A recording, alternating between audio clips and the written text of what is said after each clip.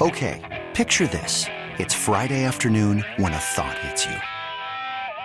I can waste another weekend doing the same old whatever, or I can conquer it. I can hop into my all-new Hyundai Santa Fe and hit the road. Any road. The steeper, the better. Because my all-new Santa Fe is available with H-Track all-wheel drive, so I can hit the trail without a worry in the world. Heck, with 3 rows and best-in-class rear cargo space, I can pack the whole family in with all our gear. We've got available dual wireless charging for our phones, so we'll never lose touch with civilization, and we won't lose touch with the primordial power of Mother Earth. So which is it? Waste the weekend or do something a little more epic? And conquer it in the all-new Hyundai Santa Fe. Visit HyundaiUSA.com or call 562-314-4603 for more details. Hyundai, there's joy in every journey. I'm Sandra, and I'm just the professional your small business was looking for. But you didn't hire me because you didn't use LinkedIn Jobs. LinkedIn has professionals you can't find anywhere else, including those who aren't actively looking for a new job, but might be open to the perfect role, like me. In a given month, over 70% of LinkedIn users don't visit other leading job sites. So if you're not looking on LinkedIn, you'll miss out on great candidates like Sandra. Start hiring professionals like a professional. Post your free job on linkedin.com/recommend today. This podcast on 97.3 The Fan is brought to you by Jamul Casino, San Diego's closest casino. Real close, real friendly, real fun. Do the show, bitch. Welcome to Ben and Woods. Try to say this nicely.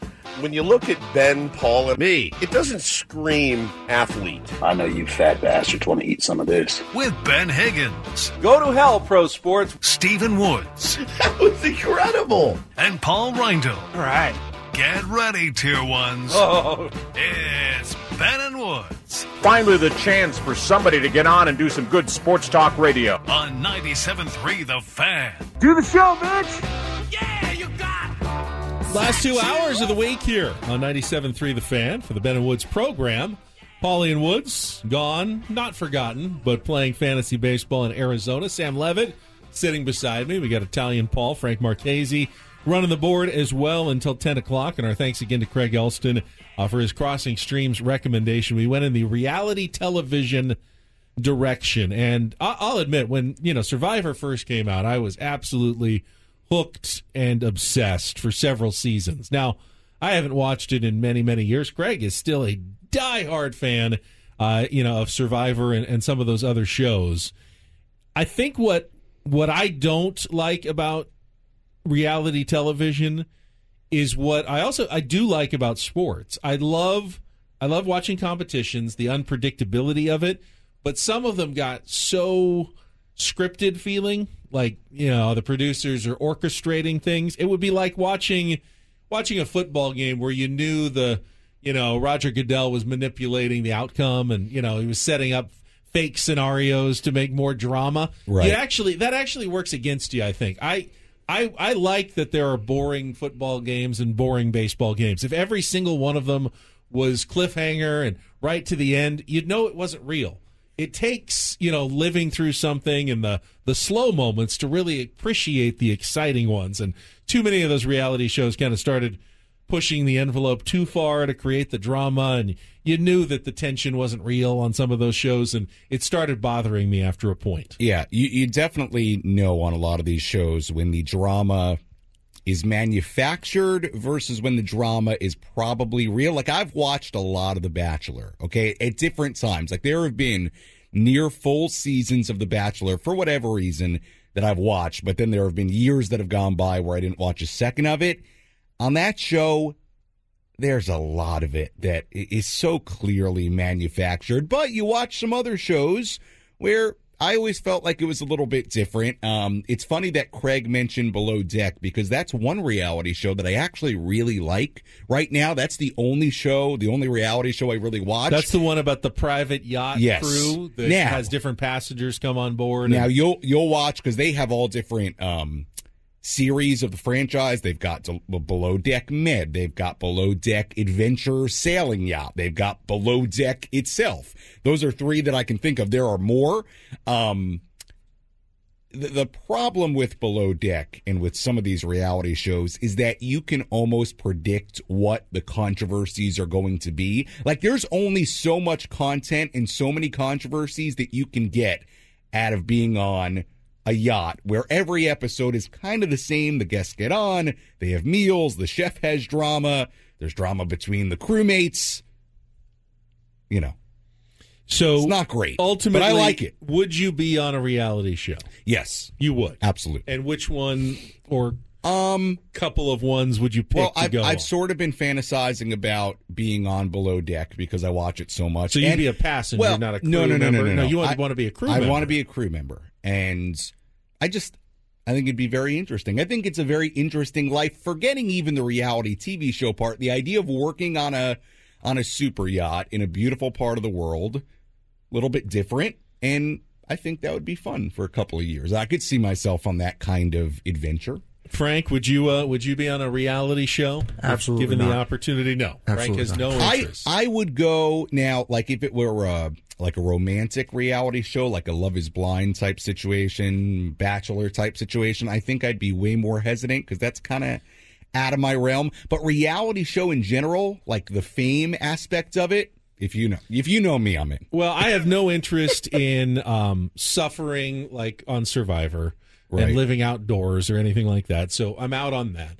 I really don't want to be on camera 24 hours a day. I value the quiet moments too much to know that there's always a camera sitting out there. So things like, the Big Brother genre of shows, I don't think I'd like. If there was one show that I'd ever consider going on, and have actually thought about like sending in a tape for, is The Amazing Race. I think that's a very cool program, wholesome. You got the challenges. I wouldn't want to have to do any of like the bungee jumping ones, though. That would be terrifying for me. That would make it very hard. But I've always enjoyed a program like that, and that would be the only one that I would probably ever consider doing. Yeah, I get that. I don't know if I would do the really physically demanding ones like Amazing Race. I don't know. Maybe like an MTV Real World situation. Hey, Rex Ryan was on the last season of The Amazing Race. Really? Now, he only lasted like 3 episodes, but he can do it. I figure anyone can, manage getting through it and, to get to see the world. I think that would be interesting. Now, there's one show I definitely would not want to be on. I don't know if it's a reality show or a sport, but it debuted this week. Have you seen Dana White's Power Slap? I saw clips of it on social media. I was not a fan. As far as I can tell, it did not look fun to watch. As far as I can tell, it's a competition. The sole purpose of it is you have 2 people who stand, face to face, and one slaps the other with an open hand in the face as hard as they possibly can, and they keep going back and forth until someone is knocked down or knocked out. I don't understand the appeal of doing this over and over again. And there were I saw a couple of clips. I mean, some absolutely gnarly punches to the head. Yeah. People did medical treatment once they went down. Is that appealing for folks to watch, to see just someone get pummeled? It may be to some. It's not to me. Now, we had that viral. I find that stuff we had that hard whole to watch. viral video thing where you were trying to get people to spit the water out of their mouth recently. That was, but that wasn't as those slaps that wasn't were as not as that brutal, wasn't as gnarly as what they're doing here. Right. We're talking like strong, athletic people who are slapping each other in the head. Did you see the thing on? And maybe this is what you're talking about, where people were slapping each other with the tortillas? Yeah, that was the tortilla. Okay, thing. it was the tortilla. That was big on TikTok for a while. I did not participate in that TikTok trend. See, now I would hate getting hit in the face for any reason, right. But these are like athletic people who are absolutely whacking each other on the side of the head. I saw the clips. I'm not into it. Look, I'm not a huge boxing guy or UFC guy, and I understand there are a lot of people that are into it. I don't do the brutal physical combat. It's not my nature. It scares me. The injuries can be really gruesome, and the head injuries now. I'm not into it. But look, I get that some people would find it entertaining. And if you haven't seen what they're talking about, I want to make very clear, this is not like The Ultimate Fighter. This is not 2 guys working around trying to slap each other. It's you stand on one end of the table, I'll stand on the other table. I'm going to smack you as hard as I can in your face, and you're going to do it to me. That's it. It's just slapping each other. It's not like a fight. It's not anything like that. Well, it's like one of those things that you would imagine you would see like a clip of from some really obscure league somewhere in the world, right? But this is like what was it? Was this on TV? And this and has major backing. I think that was like a big difference in the videos that were out yesterday, right? Was like this is like a legitimate. No, this is a legitimate. Yeah, Dana White. It's on TBS, right? Well, that was the thing. Like, it's on real TV. It's on real cable television. First of all, the reactions. Stephon Diggs.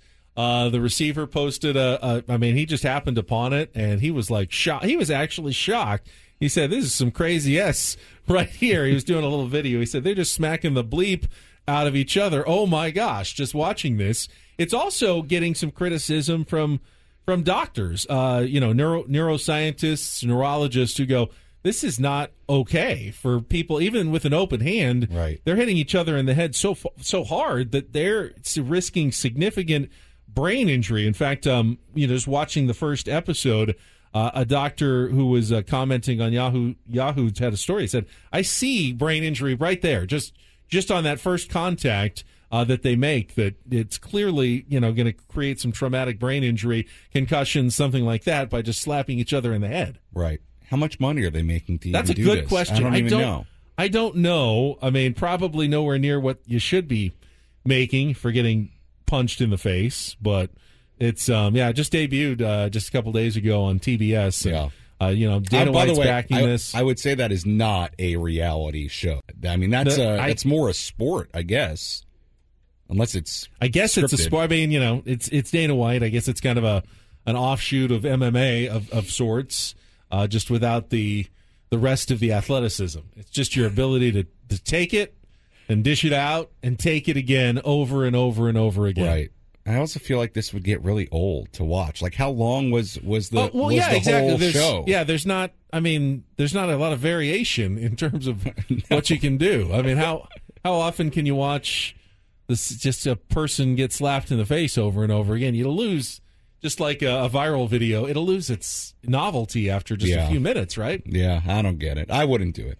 No way. No, of course not. But Below Deck, Below Deck, you are absolutely... I'm in. They want me to be the deckhand. They want me to be... If I knew how to cook, the chef. They want me to work on the... They call it like the interior, where they do the stuff in the rooms. They do the laundry. They help in the with the chef. All kinds of... There's all different kinds of jobs. I would do any of the jobs happily if it meant getting a little bit of Below Deck fame. Did you hear us talking about the other show on TLC, the MILF Manor show that debuted this week as well? I woke up at about 5:45, and I was listening around 6:10. This was in the first hour, right? I was listening around 6:10. I briefly heard about the moms having to feel the abdomen of the sons to know who they are. So they were blindfolded. I heard a little slice. Yeah, so it's a show with 40 and 50-year-old mothers, and then the other contestants are their like young 20-something sons, and they have them all shirtless, and the moms are blindfolded, and they have to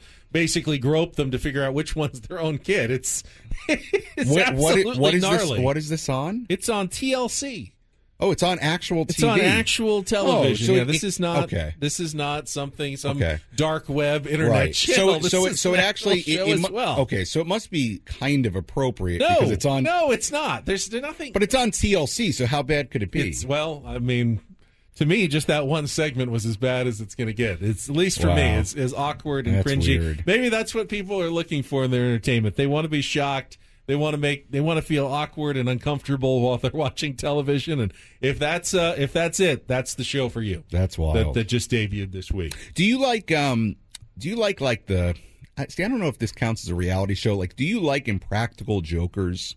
You like those kinds of shows that are the hidden camera, got you funny shows? I do not. I do not. I always feel like, I'm always nervous here just sitting with Woods for 4 hours that he's going to do something to me. And he does. He plays, the occasional practical joke on me. And I pretty much live in terror. So, no, I would not want to be on one of those shows. Somebody tweeted in, they said, slap boxing is hilarious. Is that what that's called? Slap boxing? So that's an actual I don't know. But that would seem like an appropriate name. It would boxing. It's a good name for it. If that's not what it's called, then it absolutely could be called slap boxing. Except in boxing, you're trying to avoid getting hit, and in this sport, there's no avoiding the punch. It's just coming. You're just waiting for yourself to get smacked in the face. Yeah. I just duck every time. It's like, no, I couldn't stand there and let someone smack me in the face without trying to get out of the way. Right. There must be a strategy.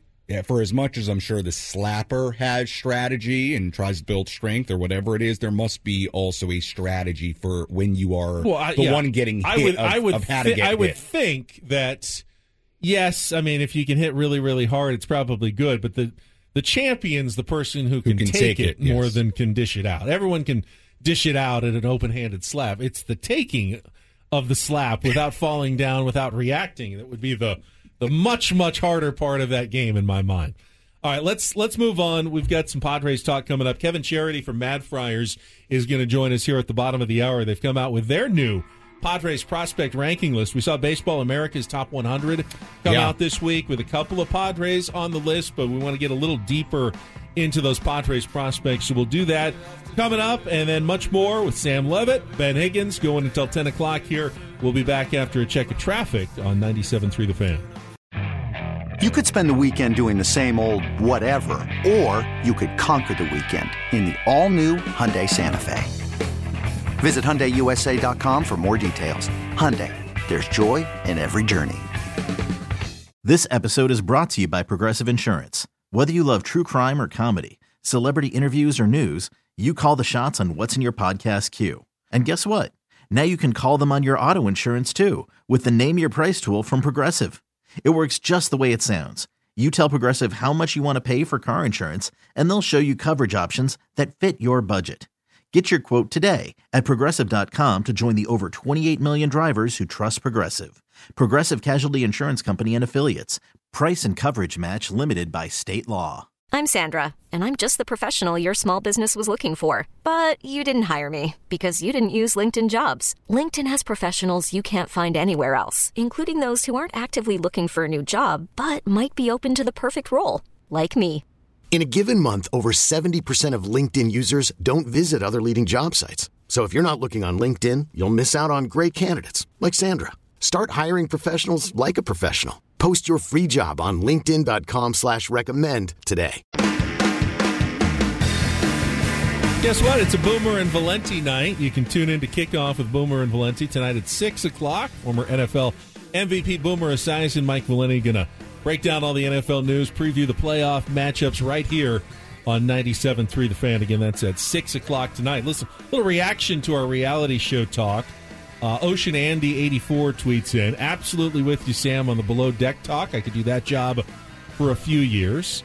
Ryan Lieber says, I'd be on MTV's Challenge, no doubt. Not one I've watched a ton of. Well, I used to watch Real World Road Rules Challenge a lot. I think that may be the reboot of that. I'm not sure. These were shows that I watched like when I was 11. It's been a while. And then EC Preps tweets, the Power Slap show was so bad that it only had 295,000 viewers, which isn't much for a national cable show on cable on TBS. A .10 rating, despite a big lead-in from AEW Wrestling, which had about 1 million viewers. So it turned off more people than it had tuning in to see people whack the living heck out of each other. It would seem the slapping would be very good for the occasional social media clip. I find it hard to believe, without ever watching it before, I find it hard to believe it would maintain my attention for more than a few minutes. So not surprising. So, Sam, you're still relatively new to San Diego. Yes.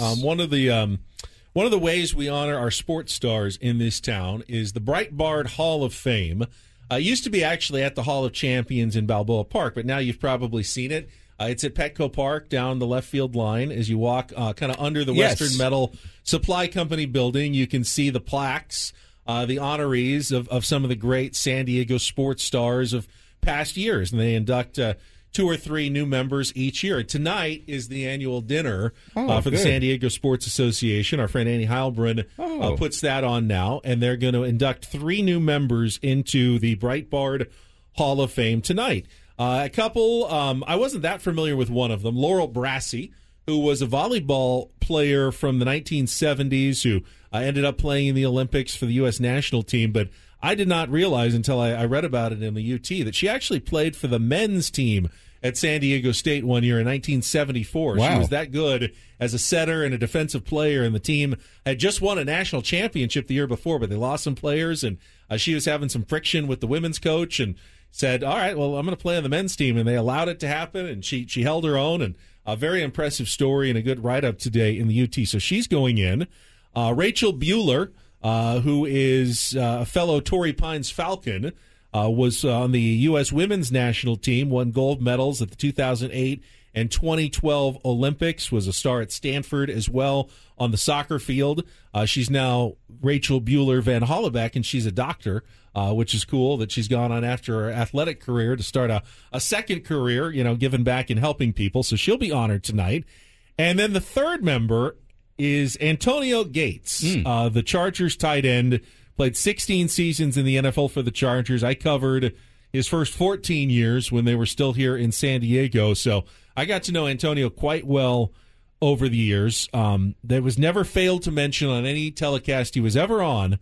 Did you know that Antonio Gates played basketball in college, not football? He was on the Kent State basketball team where they made a run, I believe, to the Elite Eight the year that he was a senior in college, but he was a little undersized for a basketball player, and everyone said, you've got the perfect body for a tight end. He didn't, he hadn't played since, I think, high school, but ended up undrafted, signed with the Chargers, and turned himself into an all-pro year in and year out. Really nice guy to cover. I always enjoyed Antonio Gates, but one thing that I can kind of tie it into here with the Padres is that in 2015, Antonio Gates was suspended for 4 games for testing positive for a performance-enhancing drug.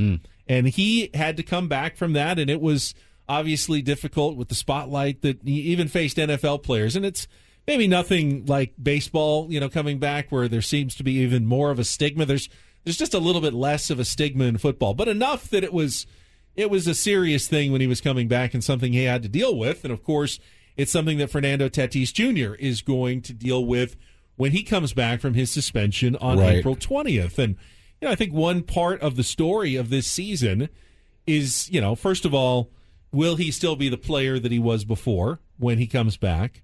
And then the other part is emotionally, mentally, how do you deal with that? With the, the changing in attitudes. Fernando Tatis Jr. was pretty beloved even in road ballparks in the first years of his career. Kids waiting for autographs. Will it be the same way? Will he face way more hecklers than he used to? Fans can try to get under the skin. And how is he going to handle that aspect of it when he returns from his PED suspension? I think both aspects of it are going to be true over the course of the season. I think he's going to have to prove both of those things. The physical aspect, this is a player that has not played in a Major League Baseball game, Ben, since October 3rd, 2021. It will be April 20th, 2023 when he returns. So from a physical standpoint of not playing in a real Major League Baseball game for that long, he's going to have to answer that question. And oh, by the way, he had wrist surgeries. He had a shoulder surgery. I'm sure he's rehabbing. I'm sure that we saw a video yesterday. Hector Gomez posted a video of him running in slow motion. Sprints in slow motion. In slow motion, he looked kind of like me in regular speed running down the hallways here. I might be able to beat. Do you think I could run faster than Fernando Tatis Jr. in slow motion? I guess it depends on how slow the slow motion is. Right. The physical aspect of it, and I'm not going to make believe I'm a doctor, is interesting because obviously, look, he's had surgeries, but for all we know, he's ultimately going to be a healthier player because he got the shoulder fixed, and I don't know, maybe the wrist is eventually stronger as he gets older. I don't know. But look, he's going to have to prove on a number of different levels the physical ability and just the pure baseball ability for somebody who has now gone through some surgeries and not played in a real game since October 3rd, 2021. But I'm with you, Ben. Maybe the more interesting part is the rest of it. And I think unfortunately, he's going to face a lot of booing and criticism and questions when the team travels on the road, and this team goes to other ballparks, and maybe in some cities it's a little bit more so than others. But you're right, he left when he played that last game in October of 2021. He was around baseball one of the young faces of the game and beloved. A lot has happened since that last game, and look, in the eyes, maybe not here in San Diego, where I think, hey, and especially if he gets off to a nice start and he's back to the guy that everybody loved here on the baseball field, I think a lot of people have already forgiven him, and a lot will continue to do so here in San Diego. I'm not very worried about that. But elsewhere, yeah, it's going to be a process, and I'm intrigued to see how he handles that on a day-to-day basis. And we don't know exactly even what he did. We heard his story, and right. You can believe it, you can not believe it. Some people will just assume that, yeah, he was doing every steroid in the book and just got unlucky and got caught, and other people will say, yeah, he took the wrong supplement, that he didn't read a label once, and, we shouldn't hold this against him forever. You don't know where the truth necessarily lies, probably somewhere between A and B, but I can tell you that he'll at least say that it doesn't bother him, that he's just there to, sure, as he always does, in his mild-mannered sort of way when he meets with the media. No, just play baseball, be myself, go out and, try to help the team win. But at some point, it might take a toll, right. When the reaction to you is different than it was before. And we talked about it, I think last Friday when I was on the show, about this process of him coming back and how he'll deal with all of this. Look, I think it's great he's going to be at FanFest. Look, the sense I get, and I think you get it too, Ben, is that people here in San Diego are ready to move on and move forward really with it. And look, he's hopefully going to be a very, very important part of this team in 2023, a year where the Padres are trying to win a World Series. So from that perspective, I think a lot of people are ready to move forward. It's a super intriguing aspect of this season, how he comes back, what he does on the field, what transpires off the field, how he deals with those things. But we talked about it last week. The good thing for Fernando Tatis Jr., he's 24 years old. He's got, I don't know, a decade, 15 years, however long his career ends up being, to make this right again. He's going to have every opportunity in his career, because of his age, because of his talent, because of his personality, his charisma, to make this right and make it so in a decade, or maybe when this contract with the Padres is coming to an end, the last year or so is a footnote and something we remember but don't dwell on. By the way, Antonio Gates, this year, 2023, will be his first year of eligibility for the Pro Football Hall of Fame. Now, by the numbers, he's an absolute slam dunk first ballot choice. Now, will a PED suspension dissuade some people from voting for him? Will they make him wait at all? And will the same thing, hopefully Fernando Tatis Jr. we'll see that question in 20 years, that, when he's eligible for the Hall of Fame and puts up insane numbers, will that be held against him, from a mistake that happened early in his career? If he has no other incidents, will he fly into the Hall of Fame at some day? Again, way ahead of ourselves, but you can certainly see, at least he's that good that you can certainly see that being something we're talking about in the year 2043. Do they put media in this Hall of Fame? In the which Hall of Fame? The San Diego Sports Hall of Fame? Not that I have ever noticed. Really? Yeah. I mean, Jerry Coleman was obviously in, so I guess I guess there are some media members, but he was also the manager of the Padres for 1 year. If they do, or if they end up doing so, I think one day I can. You're a safe bet. Dare to dream. You're going in. Why not? There's definitely some people who are ahead of me in line. Of the legendary Ben and Woods program, 40 years in. Oh my goodness, Woodsy will kill me by then. 40 years with Woods in the morning, getting up that early. Woods' kids, they'll be ready to, or maybe they'll have their own show here on 97.3 The Fan. By then. I'll nominate Woodsy for it if he can make it that long as well. All right, let's take a break. We'll have Kevin Charity from Mad Friars join us as we go through their new Padres top prospects list. Looks very different once again than it did 12 months ago. Lots of changes, a lot of people out, a few new people in as well. We'll get to that coming up next. Ben, Sam Levitt now in for Woodsy on San Diego's #1 sports station, 97.3 The Fan. Hey everyone, Boomer Esiason here. The NFL draft is behind us and your favorite team is now gearing up for week number 1. The free Odyssey app puts you right in the middle of the pro football conversation with the biggest sports radio stations from across the country. The local voices who know your team the best, giving you their unfiltered takes on the current state of your squad. It's always football season right here on the free Odyssey app.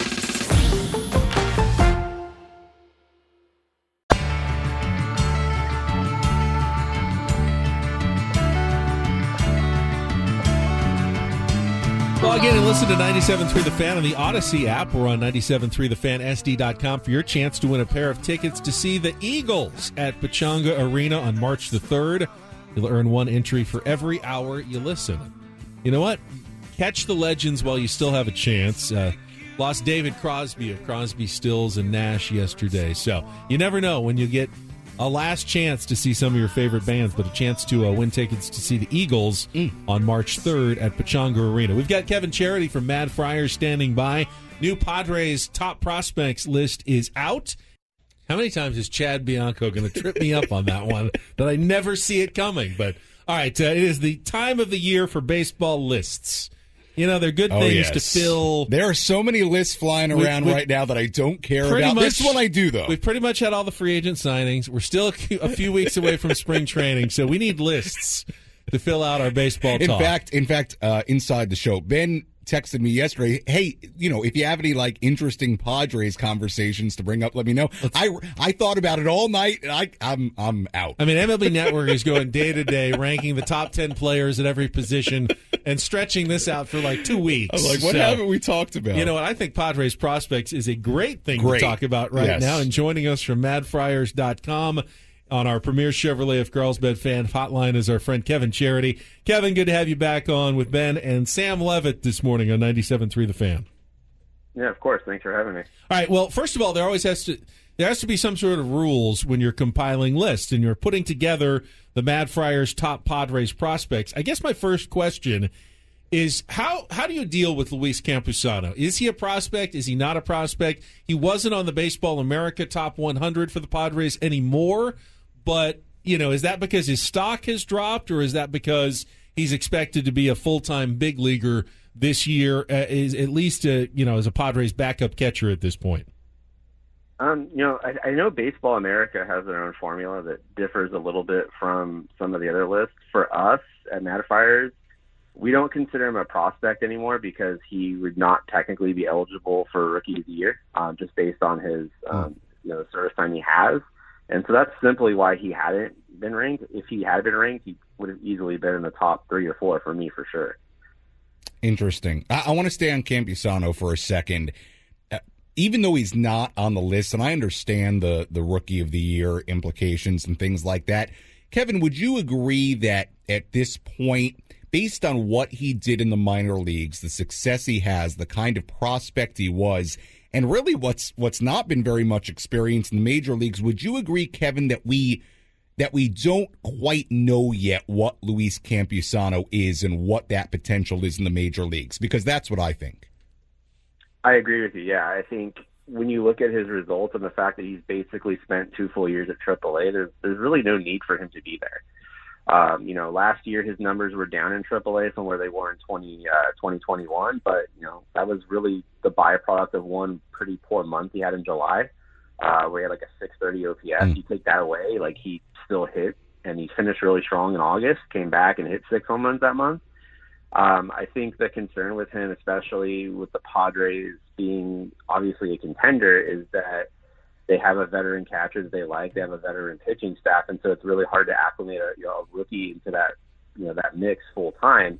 But I think with his offensive potential and the fact that with the DH being there, I think there's really no reason for him to return to AAA. And my expectation would be that he's the number 2 catcher behind Nola, and ideally he pushes Nola because I think his offensive potential. He has a chance to be a really special catcher behind the plate in terms of his offensive ability, and I think you got to try to see how that plays out for sure. If there's one area that remains a bit up in the air for the Padres heading into spring training, it's the 5th starter's role. Yes, they signed Seth Lugo, but I don't think anyone would be that upset if he ended up playing a key role in the bullpen as he's done most of his career with the Mets. So is there someone on this list or a couple of players, an in-house option potentially for that fifth starter's role? Yeah, there is. The players that are on that list aren't the most inspiring in the world. Where there's not a Mackenzie Gore in the wings like there was last year. Jay Groom is the most obvious choice on my list. I had him at number 10. I know John Conniff, when he did his list, had him a lot higher to get him at 4. But he's someone that pitched really well down the stretch with El Paso. I think when he came to the Padres, and pitching in El Paso is really difficult with the elevation and everything, and he held his own and pitched really well. And down the stretch, his last 16 innings he pitched in, and he only gave up 2 runs and walked one batter in that time. His control at times has been a little bit iffy. But he finished on a really positive note, and he's, I think, one of the guys when you're looking at young players, obviously that aren't established, he's someone that is really intriguing to me because he has that pedigree. He's a 12th overall pick, I believe, in 2016, 2017 when he was drafted. And, the stuff hasn't necessarily played up. I know there's been some conditioning issues with him, but I think if he comes in, in the right frame of mind, his stuff is probably the best of those guys. And you still have, like, Reese Kinnear, and Pedro Avila, who's again they've had flashes in the big leagues where they've played a little bit, but those are probably the guys there that are technically prospects. And then you have Ryan Weathers is still there. He had a really poor season in El Paso. I think the concern for me, at least with him, even though he wouldn't necessarily qualify as a prospect, obviously, is that if you filter in the Pacific Coast League for pitchers that pitched 50 innings or more, he had the 7th lowest strikeout rate. So he wasn't missing bats in El Paso, and that's just a recipe for disaster. Obviously, then maybe that problem is helped a little bit by pitching in the big leagues behind the Padres defense and playing at Petco Park. But, those are probably your depth options, once you get behind, what's on the active 26-man roster right now. Kevin, on your list, Jackson Merrill, unsurprisingly, was your number 1 prospect in the organization. I know he's dealt with some injury issues the last couple of years, but when he's been out there, he's been really good. I've talked to a lot of people that really, really like Jackson Merrill and just say a lot of great things about him. What have you heard about Jackson Merrill? What have you seen from Jackson Merrill? And with the way the Padres are constructed right now, shortstop is covered with Xander Bogaerts for years to come, and potentially some other positions as well. So how do you view Jackson Merrill entering 2023? Yeah, he's clearly the top guy in their system. He's the most talented guy. I think a lot of what I heard about him is just from the people that the coaching staff and different guys in Lake Elsinore is the character and the makeup, the leadership, whatever you want to call that is off the charts. If that was a tool, it'd be like 80 grade. But what he did on the field, one of the things that really impressed me about him is his approach at the plate. Like, he hits the ball really hard the other way, and down the stretch, especially in August, September, in Lake Elsinore, he started hitting the ball out. He hit 4 home runs in August, and he just really started hitting the balls with authority the other way. He reminded me a lot of Robert Hassel in the sense that, when you got to the end of the year, had the season extended like another month, for example, I think he would have been promoted to Fort Wayne, just because you could tell he was just probably too good to play at that level. He just doesn't make solid contact. The power, I think, will develop. Long term, where he fits into the Padres infield is to remain to be seen. He can move around and play second, and maybe he could play third. But I think also too, I think it's funny because the focus on Mad Friars, at least since I've been there, has shifted to who's the second baseman, shortstop of the future, to who can they trade to get what they need. And I think looking at Merrill on the national list, I think he's in the top 20 in Baseball America's list. He's someone that if they don't use him in the big league level, I think he's somebody that if they have uncertainty in their rotation in June or July, I think he could be a piece of them getting a nice player to help them with hopefully a World Series run. But yeah, I think he's a legitimately got a future in the big leagues. If I were betting, I would almost certainly think he develops into a very solid big league player. Talking Padres prospects with Kevin Charity from MadFriars.com here on Ben and Woods. And outside of Jackson Merrill, the only other top 100 prospect on the Baseball America list, at least, Kevin, was Dylan Lesko, the pitcher who the Padres took in the draft last year. Now, we really haven't gotten to see him at all because of the Tommy John surgery. So what are the expectations? Where is this love for Dylan Lesko coming from? Well, I think a lot of it is just, Tommy John surgery just isn't the kind of, the ominous sign it used to be. I think we've seen guys, especially young guys, bounce back from it without issues. I think that the love for him is, had he not been hurt, he probably would have been in contention to be the top pick in the draft. Before his injury, he's thrown 97, has a great changeup and a curveball that a lot of scouts and people that that follow the stuff a lot more closely than I do think that it's going to develop into at least an average, if not above average pitch. So, talking about a guy with an upper 90s fastball with 2 above average pitches, there's been talk about maybe him learning a slider at some point, and he should have the ability to do that. I think he's someone that you kind of had to look at, like, really last year and this year is kind of like he's redshirting, because he had Tommy John in April of last year. When the season opens, he'll be about a year out, and my expectation would be that he's going to be in the complex league, at least when he's able to pitch again, and barring any setbacks or anything unforeseen. But I think the thing for me is that he has the opportunity to be a front of the rotation starter. And they don't really have another pitcher in their farm system, in my opinion, that you can say that about. They have some really good young starting pitchers, but he's the guy that, with you're talking 2 elite pitches and 1 that's above average. I mean, you're talking about a top of the rotation guy that this team, with the payrolls they have, they're going to need to have some of these younger pitchers or younger players sprinkled in there. And, I don't think he's going to be someone who's going to be able to help them in the next couple of years, but his potential is off the charts. And I'm really looking forward to him being healthy so we can see him pitch, because he's someone that I think could move fast. And I think with his talent, I think he's one of the better pitching prospects they've had in a few years outside of Mackenzie Gore. Yeah, Lesko is really interesting, and one of the things you said there, Kevin, his changeup, even coming into the draft, really, really good, like a really advanced pitch. So when you pair that with the fastball, I totally understood reading about him around the draft last year, why people felt like the Padres almost got a steal, because this was a guy who, if not for the Tommy John, could have been, like you said, a top 5, a top 3 pick. So that he's really exciting, no doubt about that.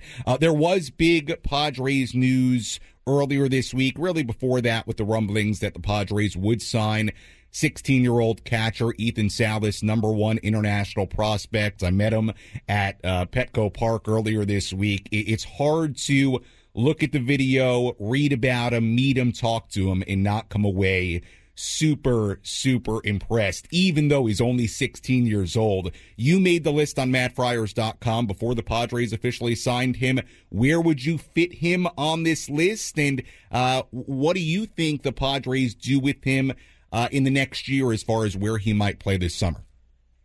Yeah, I mean, I'd comfortably slot him for number 3 for sure, behind Miro and Lesko, and you can even make an argument that he should be sandwiched in between him and number 2. The thing with international prospects that's tricky, especially when you're signing a 16-year-old, is, and I think we've mentioned this on Twitter, is, the variance that you get is, a guy like Luis Almanzar, who they signed for $4 million in 2016 and never made it at a high A. And then you go from like Fernando Tatis, who obviously, pre-injury and pre-last year was a superstar. So, hopefully he's on the superstar track. But with a 16-year-old, it's just so hard to know. But I think, having a 16-year-old with the advanced hit tool that he supposedly has, they're talking about the best catching prospect in years, left-handed swinging catcher, to add that, with the fact that he's going to be able to stick defensively behind the plate, with his arm, and, his catching, ability is above average already. A lot of those guys say, hey, maybe they stick here, but they're more of a bat first. He's just super well-rounded, and I think the offensive potential, where you're talking about a guy who's 60, listed at 6'2", at 180, you can see the projection in there that if he can add 20, 25 pounds of muscle, and you're talking about a left-handed swinging catcher that has the ability to not only hit for average but hit for power. I mean, I think that he got some Joe Mauer comps, which obviously is probably premature, but adding a guy like that, especially had he been an eligible pick, just looking at what he signed for and his talent, and you just basically added another first-round pick. That's really, really exciting. And With 16-year-olds, you just don't know how it's going to go. But I think he's probably, even going back to 2016 when they spent $100 million, I think maybe outside of Maura Hone, he's probably the most international, the most exciting international prospect they signed since I've been covering the site since 2015. He's just really someone I'm looking forward to. In terms of where he starts, I could see them bringing him stateside and letting him be in the ACL this summer and doing an extended spring. But he's going to be probably the guy to watch this season. Kevin, we're out of time. Great stuff. Appreciate it. We'll chat with you again soon. Kevin Charity on our Premier Chevrolet of Carlsbad fan hotline. Save money the right way with Premier Chevrolet of Carlsbad. Visit them today in the Carlsbad Auto Mall. Chevrolet, find new roads. Wrap up some of what Kevin said and get to an Italian Paul Reindl report with a huge college basketball upset coming up next on Ben and Woods. Okay, picture this. It's Friday afternoon when a thought hits you. I can spend another weekend doing the same old whatever, or I can hop into my all-new Hyundai Santa Fe and hit the road.